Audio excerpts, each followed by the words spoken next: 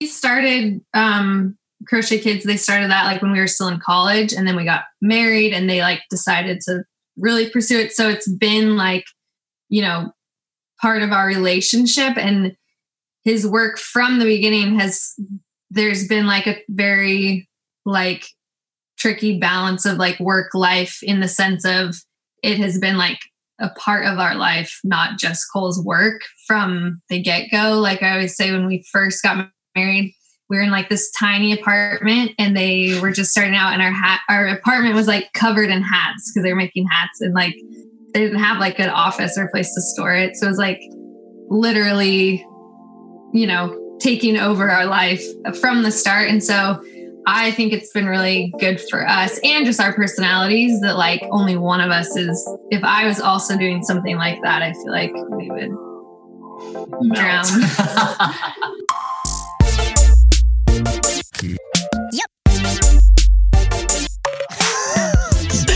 You got to bring up our fight. I mean, I'm usually right, but that's... It's not going to happen. Never, no way. Let's go back. Don't share that story. Hang on, did I go too fast? You just jumped to purpose, which is you. You're a visionary. I see your connection here. Love or work. Welcome to the Love or Work podcast. This is Jeff. And I'm Andre. And we are on a long journey of interviewing 100 couples on this question: is it possible for both of us to be living out our purpose? Sometimes we say change the world, stay in love, and raise a healthy family. How many episodes are we? How many people are we? I feel like this has been going on for a long time. Oh, really? Because to me, it's just felt like we're just beginning, flying by. Yeah, it's just like this is it's because been 2 years, 2 years of this. Yeah, all the time I get to spend with you, it just constantly reminds me how much I love you. Oh, yes. This is the combination of love and work. We have some really special friends today. You just shook that off. I just said something like kind of cute, and you just shook it off. Because I don't really believe it. I put a ring on it, and you just shook me off. I'm putting, how many statements can I get in this? Shake it off, put a ring on it. Let's get to it. I don't know. Let's go. I don't know. All right. So today we have really great friends, Cole and Amy from Crochet Kids and Known Supply, which Known Supply is an ethical fashion brand that's on a mission to highlight and celebrate the people who make clothing. And Crochet Kids is a nonprofit that he started way back when, that's been around for a long time, that makes hats, people really winter hats, beanies, all that kind of stuff. But the new Known Supply, what they do is they make all these clothes that then people can buy in bulk and use for their own apparel. Yeah, and it's definitely more about like ethical manufacturing and changing the industry of more towards slow fashion, essentially. Yeah. It's fun to see their journey all these years, and fun to learn from them. They're in it right now, which is exciting. Yes. And so what should we be listening for? Well, the first thing is hobby stealing. Hobby stealing? Stealing. Yes. Stealing hobbies. Number 2, you mentioned ethical manufacturing. We're actually going to talk a lot about ethical manufacturing and if you can do all that with raising kids in their clothes. Seriously. And number 3, this is a big one. Breaking the law with your kids. That was my favorite deep story. Advice. We're going deep. Can you break the law with your... Well, first of all, should you break the law? And what about with your kids? And Rule if you're breaking, break those rules. If your kids are with you, is it really breaking the law? But I still love it. So here we go. This is Cole and Amy. We first met going to university in Seattle, University of Washington, go Huskies. And I had this grand plan heading into college that I just wasn't going to date anyone. It was sort of, wanting to focus on all the new experiences, really focus for me personally on just my faith and other things. And I was like, I just really want to be, not try to seek things in other people or relationships, that I just want to be learning and growing on my own, becoming my own person. I met Amy before school even started, and I wouldn't have said it at the time, but I was like, that and I fought it for probably 6 months. We were we were in the same friend group and doing a lot of different things together. Amy was in a sorority, and she conveniently asked me to most of the functions and dances, which was really fun. But there's this one point in particular where she asked me to one of her dances, which we had done, and I went and I was really excited, but she kind of gave me the cold shoulder. She wasn't really paying that much attention to me, and I walked away being so frustrated and had this realization of like, why am I so frustrated right now? And honestly, like, for me, this was the moment in my life I've ever heard the voice of God say something to me. And he's like, you need to like be dating this girl. Basically, he just slapped me across the face and was like, you're an idiot. What you think is so great for yourself is kind of just you being on your high horse. And, here's this amazing human right in front of you. And so we dated pretty much right then. It was like our freshman year of college, and dated throughout college, had lots of really beautiful, fun experiences together, and ended up getting married this summer after we graduated college. We were youngins. So wow. So you kept, Amy, he said you kept inviting him to these dances. Apparently you had something in mind, maybe? Well, yeah. So we met I was in a sorority, and one of like the girls I connected with first grew up with Cole. They were good friends. So yeah, we met like at this freshman orientation thing. And yeah, I remember he was just like, had a lot of energy. He was like really sweet to my friend, and like a lot of hair, like really drawn to him. And yeah, so being in the sorority, we do have like all these events. So I invited him to like all of them, which is funny because I hadn't really dated much. And so that was like kind of, like putting it out there for me. But yeah, then so I felt like I was putting myself out there and inviting him to all these things. And because he internally was trying to like not date. So he wasn't really like trying to hang out with me one-on-one. Like we were in like the same friend group, but we were always in a group. We never like hung out, just us, but he wasn't like making any effort. So yeah, my friend and I invited him and another friend to a dance, like very awkwardly, kind of just like, it was supposed to be like a group thing. And so I was kind of like not giving him a lot of attention. And it worked. That was a very intentional move. Knew exactly what after that event, I was like playing it cool. And then he finally called and was like, hey, like we need to talk. And then it was like we used to call it the DTR, determine the relationship. Yeah. And then, now we've been married for like 12 years.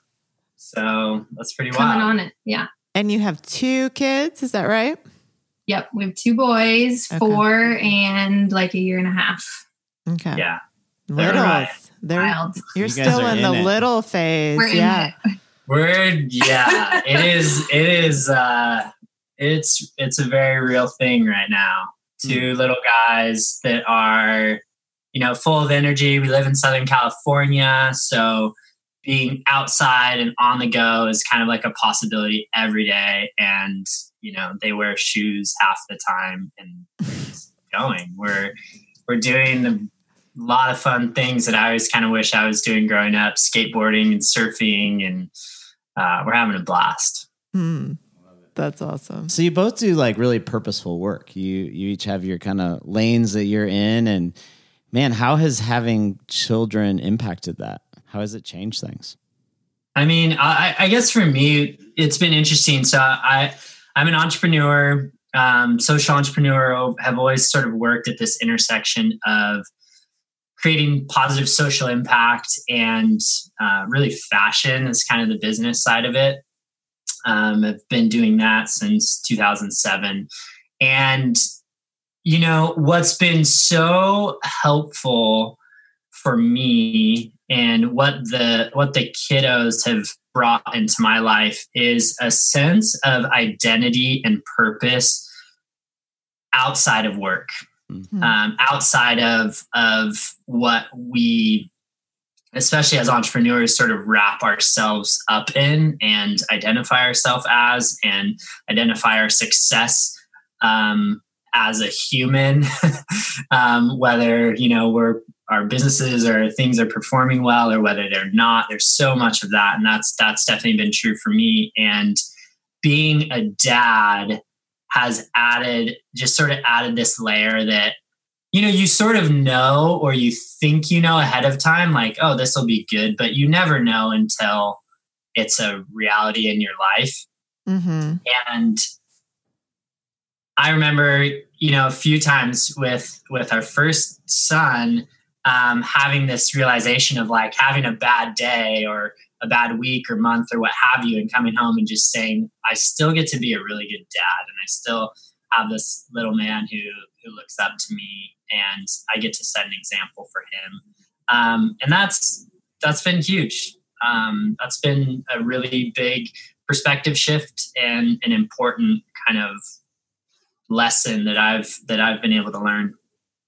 For you, Amy, did it impact your work? I mean, I know you're a nurse. A lot of times you can work, 312s, or did it change? Did you stop working? Yeah, so I'm a nurse. I work at a hospital. I worked nights for a few years before kids. Actually, when I was pregnant with my first is when I switched to day shift, which was a big switch. And then after, and then after having him, I went back to work part-time. So yeah, it definitely for me, as far as my job, like as compared to Cole, like my purpose, like I have always had way more of a focus on being a mom and like wanting that rather than like my career feeling like,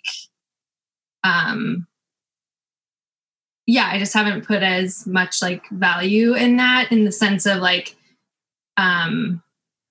I've always wanted to be a mom. So for me, like being a mom and work, like one thing is just that being a mom has been a lot harder than I thought it would be. Like, obviously I knew it'd be hard, but I have, like I said, I'm one of those people that like, I love babies. When I was little, I've just like always wanted to be a mom. And there's like, the reality of that has been, more challenging, I think, than I thought in a lot of ways, but work has been a really good, balance for me. So now I just am able to work part-time, which is 212s. And so it's like been a pretty good sweet spot for me of being home most of the time, but still getting, to do work. The other challenge for me with work is that I work in a job that I'm very like physically and emotionally like needed. And then at home, I'm very physically and emotionally needed. So that's been like a challenge for me, figuring out how to like find space for myself and how to like, like those helper roles are, when you're in a helper job, and that's what you do. And then you come home and you're helper to littles, and it all feels like you're a constant helper all day. Yeah. And then I even like laugh because at work, we have like a helper role on the floor where you help all the other nurses. And I do that a lot. So that even is like an additional level of like, my like coworkers need me, the patients, it's like a lot. Amy is, and that what she just said is, is an example of that. She is really great at caring for people. An incredible gift and skill at that, both professionally and here.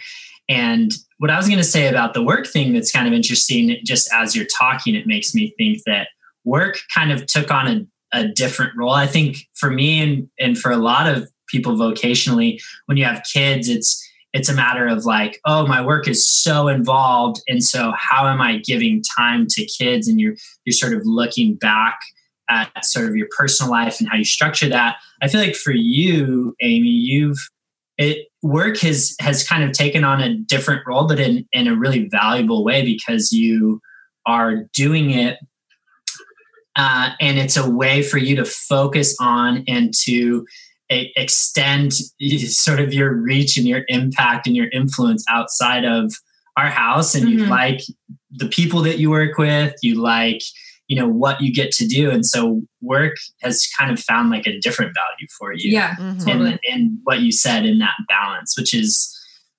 awesome. I love the fact that Amy is working and she, has her time and days where she's, working in her career. And what it allows me is like, I get more time with the kids. Like there's three Saturdays at least a month where it's just me and the boys for a full day, from wake up to bedtime. And we accomplish a lot and do a lot in that time, which is super fun. Yeah, that's been a cool thing, even compared to like other friends and stuff, even like we have quite a few friends that the mom stays home mostly or whatever, but even still most dads that I know don't like spend that like a full wake up to bedtime, like consistently. So that's been really cool, has like really embraced that. And it's felt like,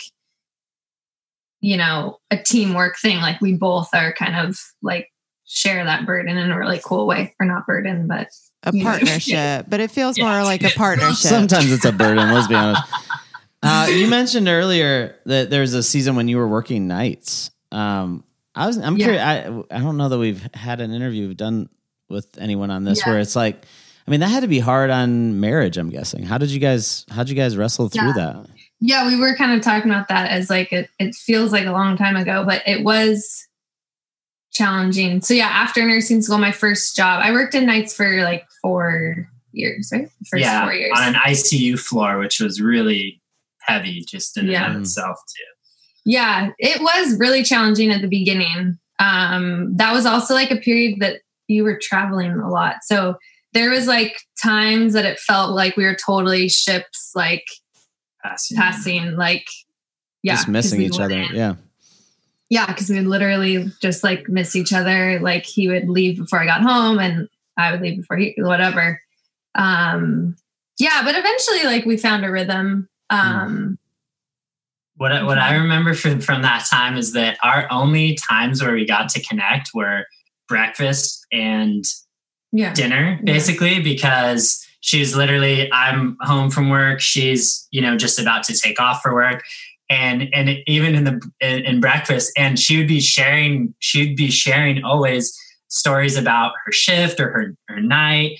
And she works in a hospital. So these are kind of like detailed stories about like bodily fluids and things. And it's like, it was always about the time when we were eating food. And I remember like so often how I just totally lost my appetite. I wanted to be so present and listen. And I was just like, babe, it's too much right now. That's Jeb, totally. He's always like, really? I'll never forget. Now. Andre was in school and I came home and across our entire kitchen table was all books opened up to STDs. And I was just like, what are you trying to do? There's just penises everywhere. And I was like, this is just not where I wanted the night to go. He stopped, turned white, and then just turned around and walked out. And he was like, call me when you're done. Call me when you're done. Yeah, I remember more during school. I remember like when I was in my labor and delivery rotation, like, sorry, it's not appropriate, but saying like, I kept saying like vaginal delivery, and he was finally like, can we like stop using that word? Like that is literally everyday words. I know. Yeah, that's so funny. I've grown. You're grown. Yeah. Vagina doesn't scare you anymore. You're not even flinching. I'll say it on the podcast. Vagina. You're not even flinching. Okay, so you were saying too, I think a little bit about how not working together has been very valuable to you too. You have a very kind of different job, different scenario than what Amy has. So how has that been valuable for you both? Oh, yeah. It is so funny that even to this day, so the first sort of 10 years of my work was a part of an organization that I started that was a nonprofit. And then even what I do today is very much sort of social impact minded. And my best guess is that people hear, and I'm sure you two can relate, hear that there's like some social good element to what you're doing. And then it's like, oh, well, then you both must be doing this together. Is your wife involved? And I always thought it was funny how that's just sort of the assumption. Mm-hmm. And I'm will tell people, I'm like, no, she doesn't. And I'm so glad she doesn't work with me. One, because only one of us should have to work with me. Two is like Amy is an amazing, incredible support system for me. And is able to sort of be an objective voice and a sounding board and just a shoulder to cry on. And I know that I get to, do that inversely for her. And so the fact that we don't work together, for us has been so amazing, so critical, that when I feel, entirely exhausted, overwhelmed with my work, Amy gets to be somebody who's strong for us and for our family, or to be a voice of reason, and then vice versa when she's overwhelmed. And so I don't know, like I've really thought about and have a lot of just questions mainly for people who work together with their spouse, because we've just valued so much that time and sort of the different focuses that we have. Mm-hmm. Yeah, for me, like he started Crochet Kids. They started that like when we were still in college, and then we got married, and they like decided to really pursue it. So it's been like, part of our relationship, and his work from the beginning there's been like a very like tricky balance of like work life, in the sense of it has been like a part of our life, not just Cole's work from the get-go. Like I always say, when we first got married, we were in like this tiny apartment, and they were just starting out, and our apartment was like covered in hats because they were making hats, and like they didn't have like an office or a place to store it. So it was like literally, taking over our life from the start. And so I think it's been really good for us, and just our personalities, that like only one of us is, if I was also doing something like that, I feel like we would drown. But it's been like, and like we said, like that's kind of like I feel really comfortable and confident in like a supporting role. Like I've not really had a like desire to do something like that. And so it's been created like space for him to put so much into his work, and my work I don't really bring home besides talking about vaginas. But I don't, especially where I am now, like I don't bring a lot of work home, which I think is good for our home. Yeah, totally. I guess I'm just lucky reflecting. I'm just lucky that I put a ring on it early on and at the early stages of all this crazy ride, because like you said, it's sort of just been a part of, you knew what you were signing up for. Yeah. Amy, like she saw it unfolding and was very much a vital part of anything that I've ever done. But from the earliest stages, I could imagine that'd be hard if it's like inserted like halfway. I'm on this entrepreneurial journey, and like, now I'm trying to figure out how to be in a relationship, a husband, a supportive one, hopefully. That was just sort of all happening right at the very beginning of us. My dad actually takes like some credit for, because when he like asked my dad to marry me, he also, what was it? There was like, part of the conversation was that like, also I don't have a job. I'm like pursuing this like nonprofit, and my dad like gave the okay. So he always is like, I had a lot to do with that. Like, that's funny. The marriage and the business. Is there ever times that like, man, because, the entrepreneurial journey is hard, right? It is a hustle. There's some months that are the highest, like, you're on top of a mountain. The other months you're like, are we going to make it to Tuesday? That mentality. I do know that very well. Yeah. from Amy's perspective, is there ever like resentment towards that? Do you ever get tired? Like, do you ever get tired of the roller coaster? How do you handle that? And I'm curious your perspective on it. Great question. Yeah, that's a good question. I mean, I think a lot of it, now that we're saying it, is that it's sort of been like what I've signed up for with Cole. And yeah, there definitely have been periods of like periods that he's traveled a lot, or kind of like right after we had our first, there was some like transition with his work that was really hard. I feel like we've definitely over the years found our boundaries, and I do think having kids, even though that has presented more challenges, it's actually been just like Cole was saying earlier, like it's been a huge blessing in helping Cole like draw those boundaries. But yeah, I mean, yeah, there's been times that it feels like I am competing with his business for sure. Oh yeah, we thought about that this week. I think Wednesday. That was this week, Wednesday. That was Wednesday. I think literally Andre said to me, that was our Wednesday fight. I think the quote that you said to me when you slammed the door might have been, I feel like your work is more important than I am. And then I slammed the door and went to my girls' night. Yeah, that was real great. So that was great. Yeah. Oh. Yes. So yes. Always. Yeah. The answer. Yeah. In one word, yes. That's funny. But she definitely like felt, I mean, from the beginning, like you said, you were practically marrying Crochet Kids too. So right. That was like another one of your babies. And his partner, it's kind of Crochet Kids, his partner, and my sister wife. We know all about sister wife. All right, so I have a different question. I'm curious because you have an ethical brand that you've built, you've created, you're growing, all that kind of stuff, and then you have babies. This is like real question. And you're talking about the importance of ethical brands, and you have babies, and then you start realizing, do I have to buy everything ethically made? Like, is this like... This is a struggle. The lifestyle side of it with little kids, it's a struggle.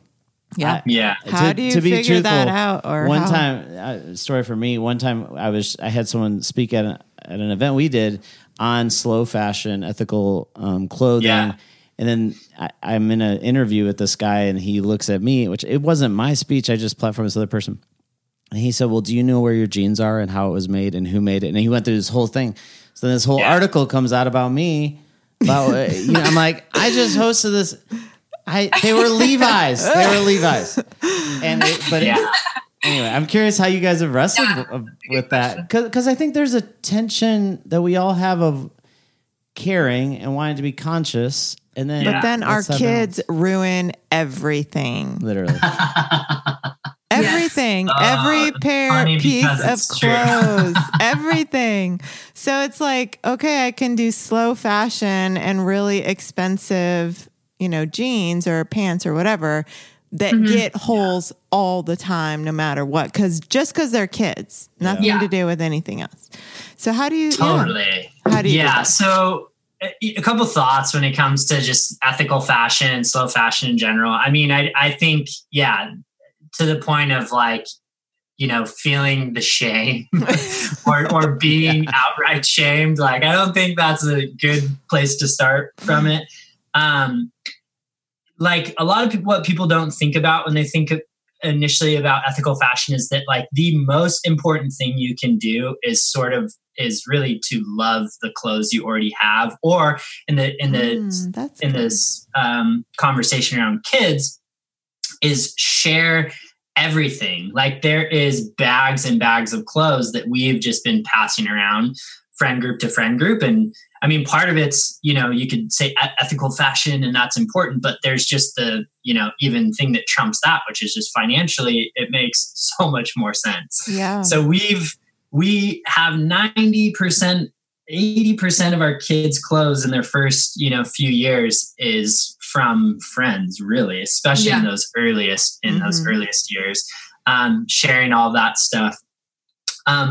Secondly, buying secondhand is the second best thing you can do. That's probably the thing we do the most. That's the thing we do the most.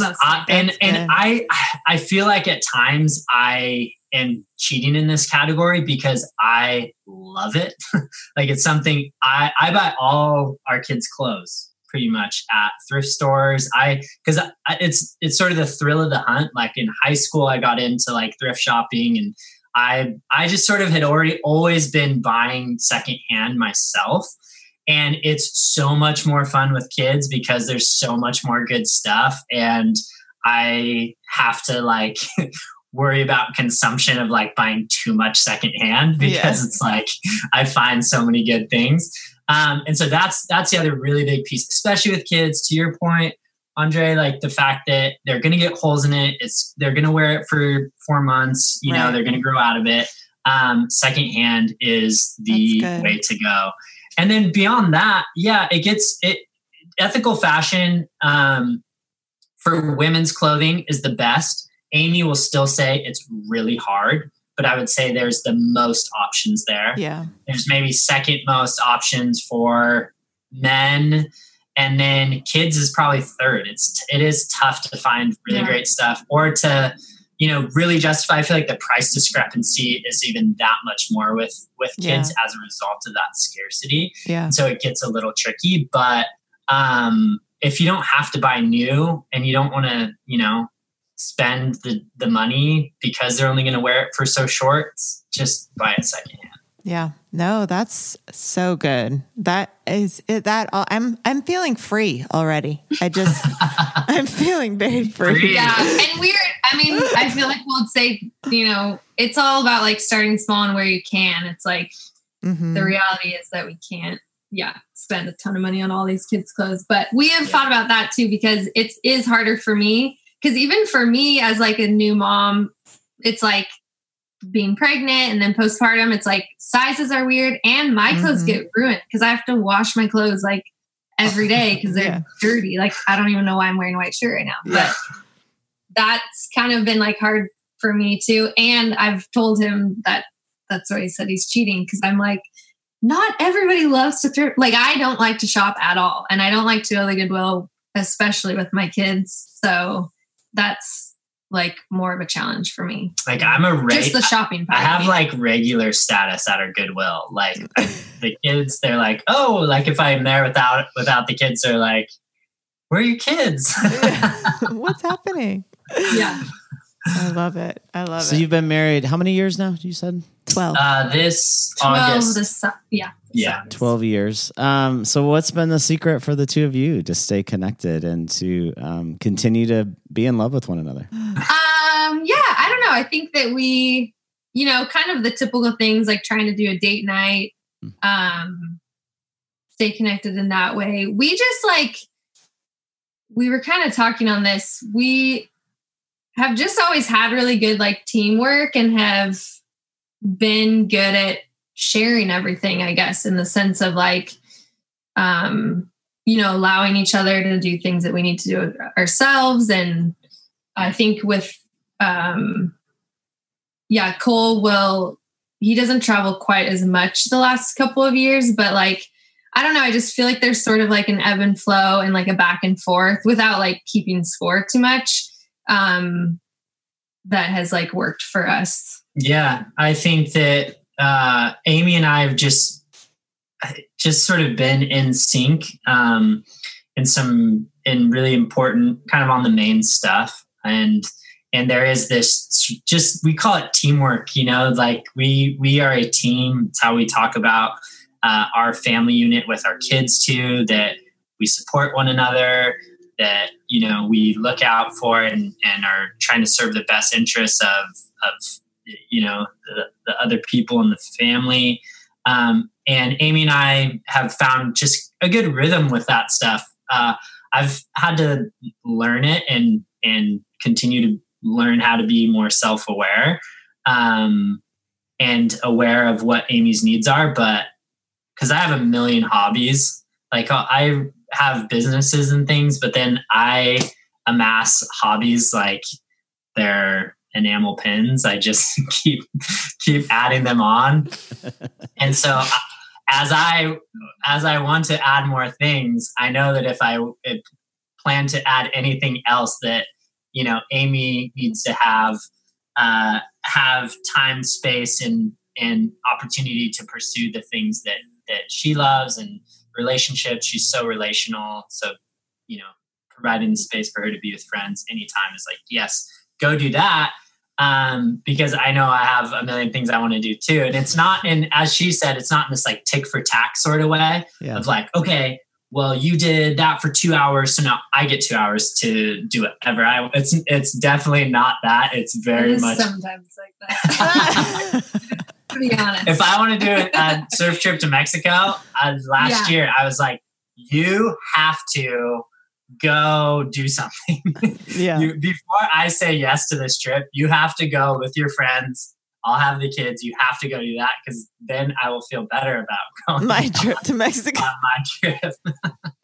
and Amy, when you hear of take us back to a story when he started a new hobby and you were just like, really, another hobby? How does that play out, those moments? Well, actually, the most recent one is we have 2 years ago, we got a garden plot in like a community garden, which is something that like I have really wanted to like get into gardening and plants and stuff. But when we were on like a wait list to get into this garden plot, and a month or two before we had our second, they're like, you have your plot, and I'm like, well, this is terrible timing. I'm like about to have a baby. And we decided to do it, which was awesome. But Cole like took over out of necessity. And now he is like the garden guy. And I'm like, you stole my hobby. And I don't have as many hobbies. So that's the most recent one is like house plants and our garden. Yeah, she's definitely led the charge on those. And then I've just become enthralled by plants and, the garden and all that. But sorry. So they're not even original hobbies. Sometimes I steal them. It's like, that's what kind of problem I have. Hobby stealer. You're a hobby stealer. You guys have any I should know about? I don't know. I'm like, I got into macrame. Actually, that's the other recent one.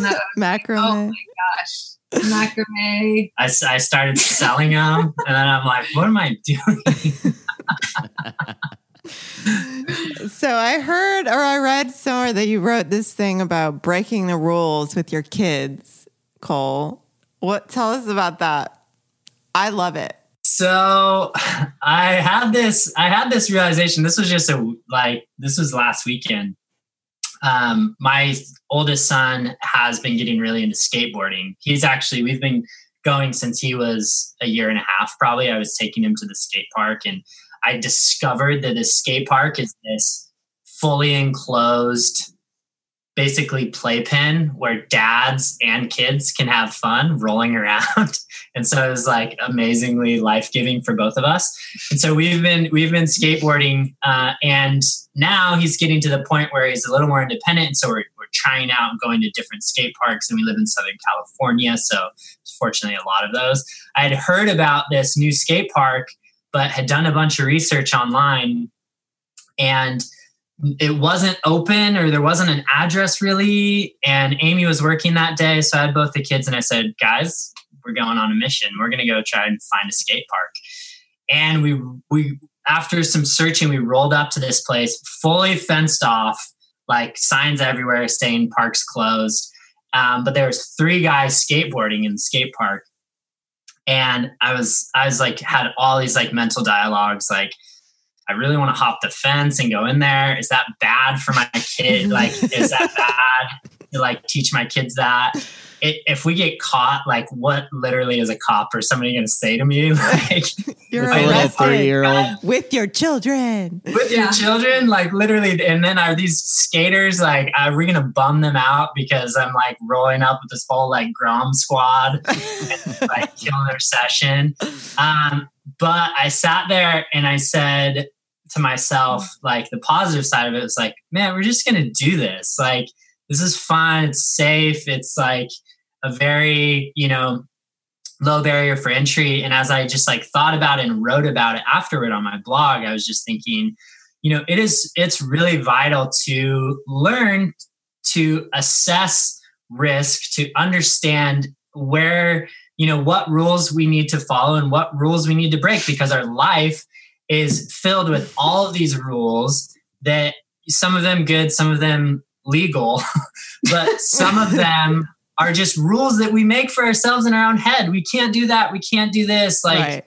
And I just wanted to set an example of we're going to do this. We're going to have fun, and we're going to put experience above this, really ultimately low risk kind of opportunity. And it was so funny because we rolled up, one of the skaters came and he said, "Hey, do you need an assist?" Right when I got there. Yes. And I picked up my sons and I just passed them over the fence to this total stranger. And he grabbed him, put him down. I hopped the fence and we had an amazing time. So you didn't get arrested though. You're good. Not arrested. I left a little bit earlier than I wanted to, because I was like, okay, this is good. Let's end on a high note in case anything goes down.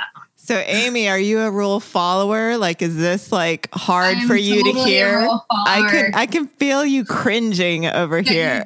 Yeah, I am learning with even not that is its own thing, but even with the skating and the surfing, it's been a big lesson already in just letting go. It's honestly better when I'm not there and I'm not watching him swim out into the waves with our 3-year-old that can't swim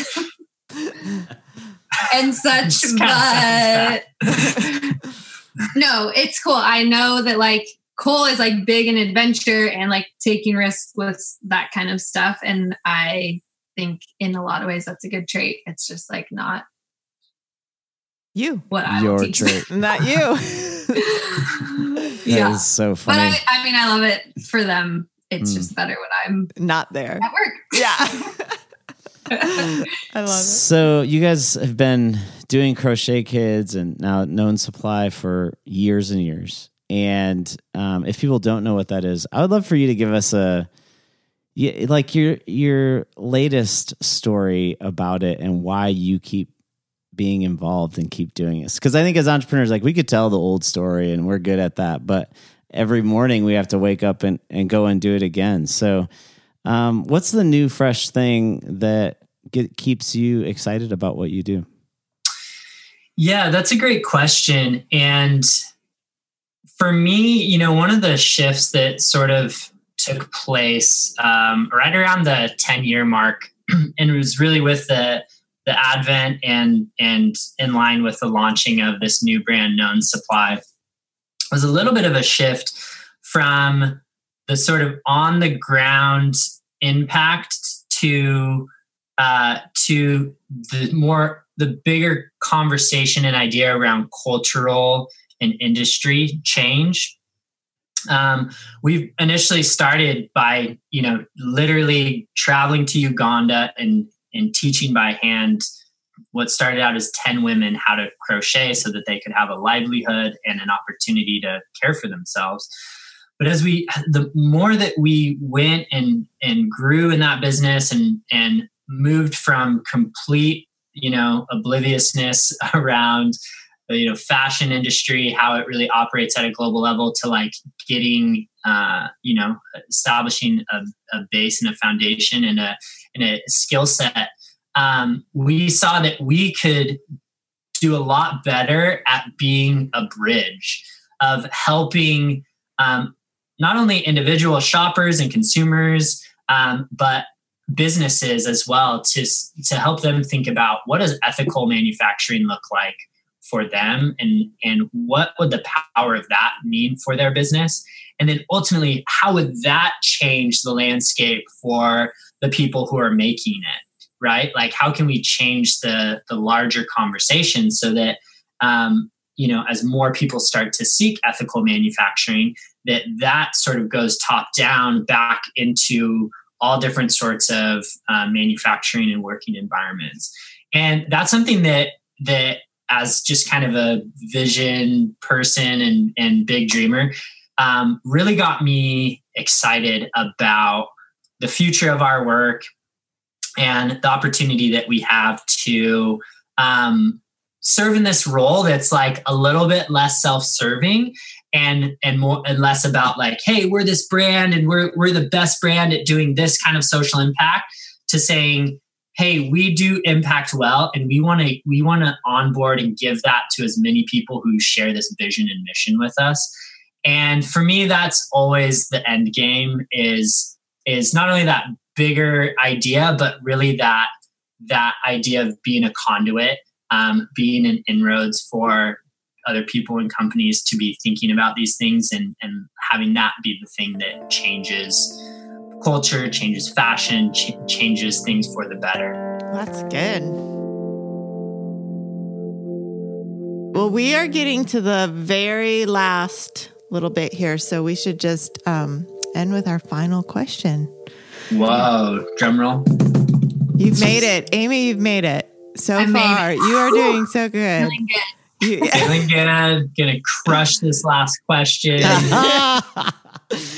All right. Is it possible to change the world, stay in love, and raise a healthy family?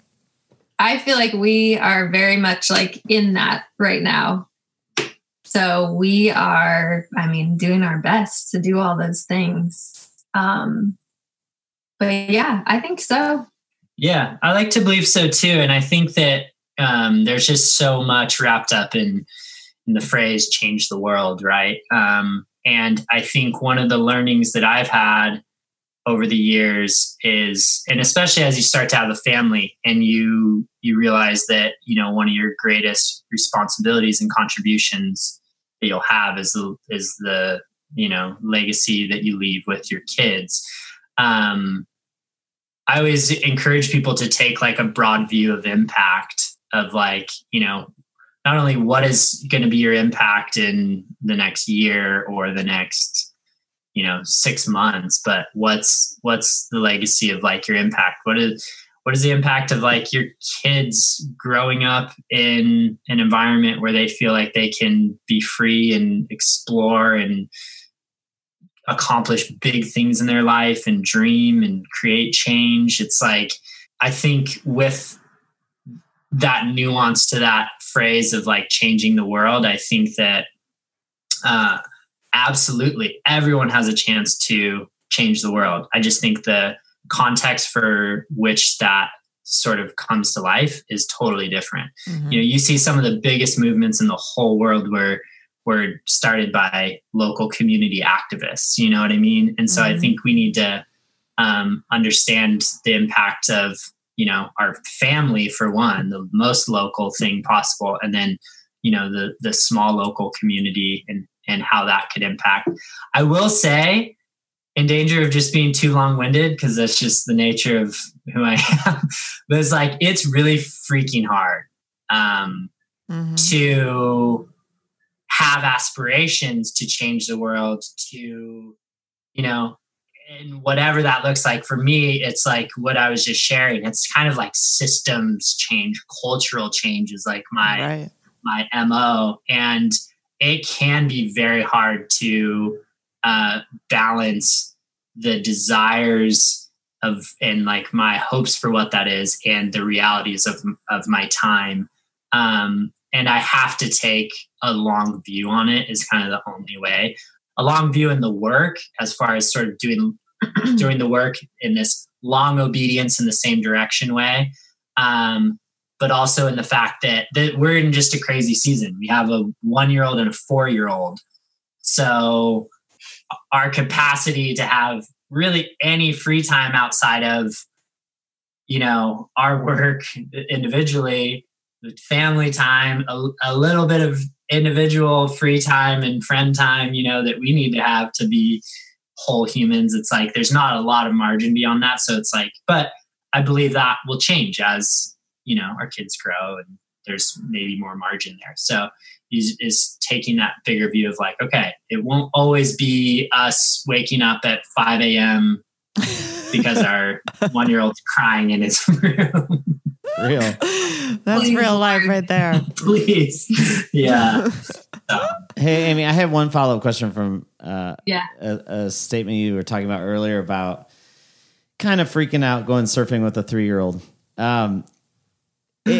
is this the heart of that tension are the things that attract you to Cole the exact things that bring the greatest fear for you with your kids? Is there some connection there for you?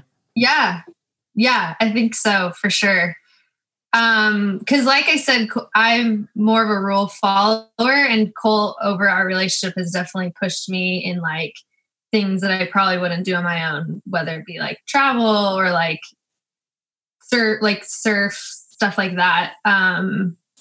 Yeah, for sure. I mean, and then also with that, it's super fun to see like Clive, our older one, has seemed to like very naturally, obviously he's guided by Cole, but he loves these things that Cole loves. So it's super fun. He's already like personality, a little mini Cole. And then now he is into all these things. So they're just like, yeah, I think you totally nailed that. And yeah, I mean, it's just the mom fear of broken bones happening. Yeah. Drowning. But, I like talk to Cole's mom because she has 3 very active boys. And so I'm trying to learn from her.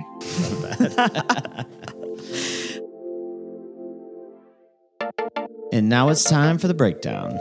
Yes. Oh, I really love them. Yeah. Amy was very nervous about doing this. Yeah. Ahead of time. She said she was so nervous. She should not have been nervous because she was so great. She's amazing. Yeah. Well, let's get right into it. What was your takeaways? My favorite was just the breaking the rules. We all know what your favorite was. Breaking the rules. Breaking the rules. What a great story. It's a great story. And I often have this challenge. I have our firstborn is a big rule follower. Mm-hmm. She knows the rules, makes sure I know the rules, and gets very frustrated at me when I try to budge. She's been talking to you about it or break the rules. Yeah. And so, I mean, it includes driving. I mean, all things. Yeah. She is about the rules. Yeah, I really appreciate her. She's great. So I'm trying to teach her that she can break the rules a little bit. Oh, that's what I'm trying to do. But you're not really appreciating this gift that I'm bringing to the family. Yeah, I mean, I think she's doing the right thing. She always just says, Mom, you can break the rules with Nico, but you can't break the rules with me. It's good. It's a good learning opportunity for you. And Nico, the little one, he's all in with me. He will break every rule with me. So I love him right now. But I thought it was so funny, this idea, like, well, if you break into this thing to go skating and the police come and you have a little kid, what is the police going to really do? Like, I thought that was kind of funny. Like, just hold the 1-year-old and be like, look, I got a kid. I got a kid. Be nice to me. That was such a funny story. I also felt so much freedom in what he shared about some really great practical things about ethical fashion. Yeah. Loving the clothes you already have. Mm-hmm. That's awesome. Everybody can do this. I mean, just get rid of the ones you don't, but to Goodwill, and then love the ones you have. I love that. Sharing everything and buying secondhand clothes. Those are all great tips. Practical, super easy, not expensive. Yeah. So I felt great freedom. Yeah, I thought they hit on a really funny thing about stealing hobbies. And the funny thing is, though, that's unusual. Like that someone has so many hobbies. I think that's a little bit unusual. No, it shows his creative spirit. Like hang on. You with your ideas. Well, just hang on. I feel like you just cut me off right there. But I've been doing my breathing techniques and I'm taking a deep breath. I'm going to count to three. Okay. Let's go. And respond back to you with grace and love and tell you what I was going to say was that I'm actually really joking. If you're listening and it sounds like I'm upset, I'm really not. You're such a jerk. What I was going to say is most people, I feel like, struggle finding a hobby.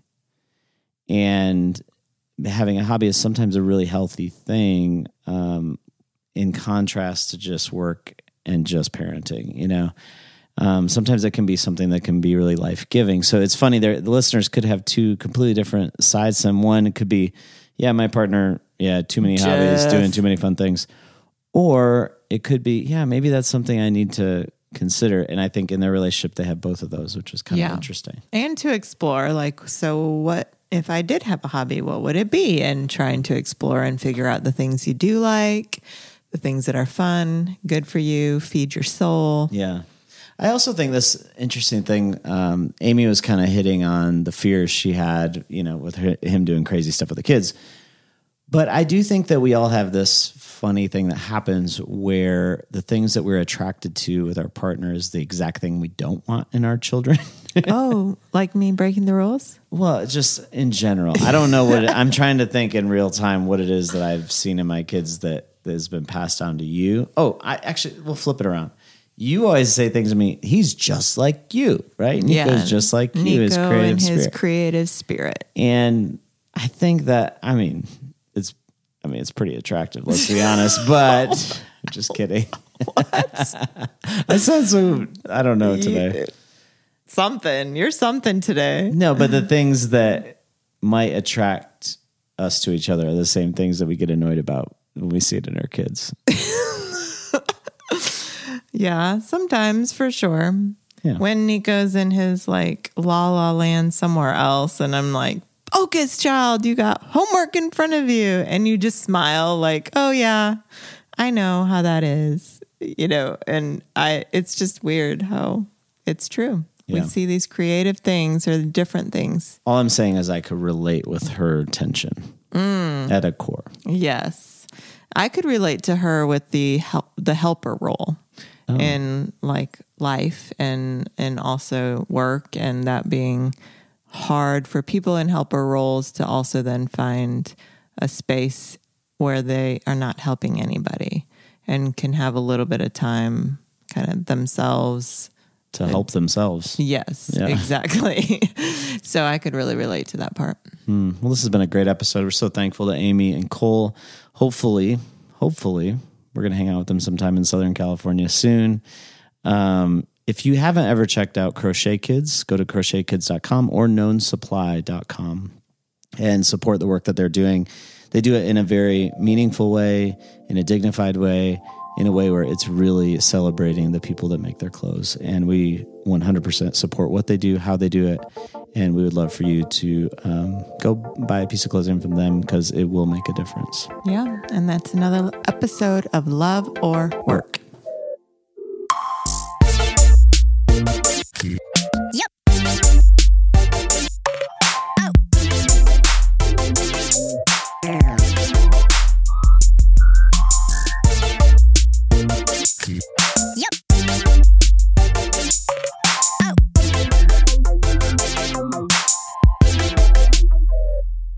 This episode was produced by Matt Owen for Soul Graffiti Productions.